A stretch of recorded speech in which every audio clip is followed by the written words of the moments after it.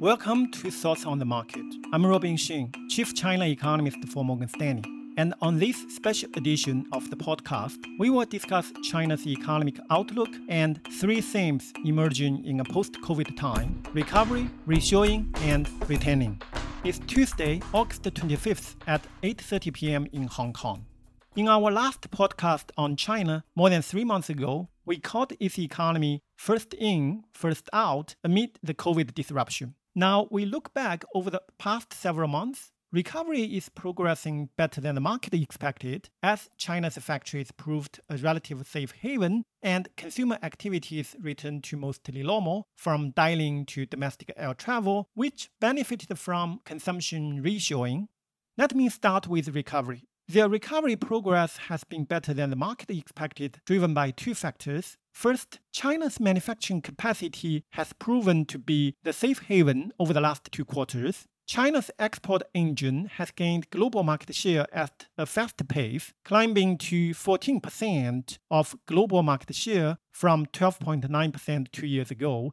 This is comparable to its previous peak and is also the highest level achieved by any country since the early 1980s. Meanwhile, high-frequency data shows that consumption recovery momentum has remained intact. In July and August, most activities returned to normal, from restaurants to air travel internally for vacations and duty-free shopping. Hotel occupancy ratio returned to 70% in August, around the year start level, while domestic air traffic is now at 90% of pre-COVID levels. Reflecting this, Morgan Stanley's Global Multinational China Sentiment Index rebounded meaningfully on China's growth recovery and domestic consumption.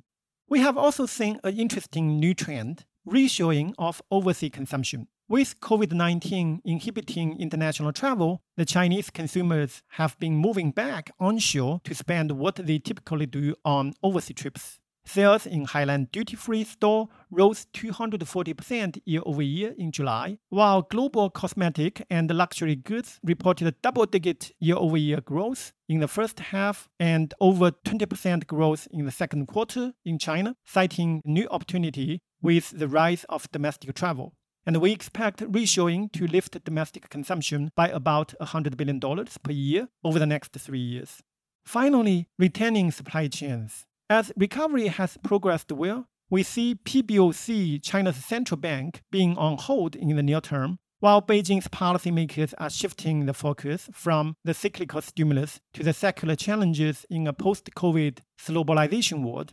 The COVID-19 pandemic has prompted global manufacturing firms to rethink about their production and supply chains, with a potential shift of focus from efficiency to resilience. While China's supply chain has proved resilient near term, diversification pressure of multinational firms' China Plus One strategy forces Beijing to react with further economic opening up measures and easier market access for foreign firms, which means take the domestic market as the mainstay, coupled with reshoring of Chinese overseas consumption to attract foreign players to participate in China market and adopt in China for China strategy.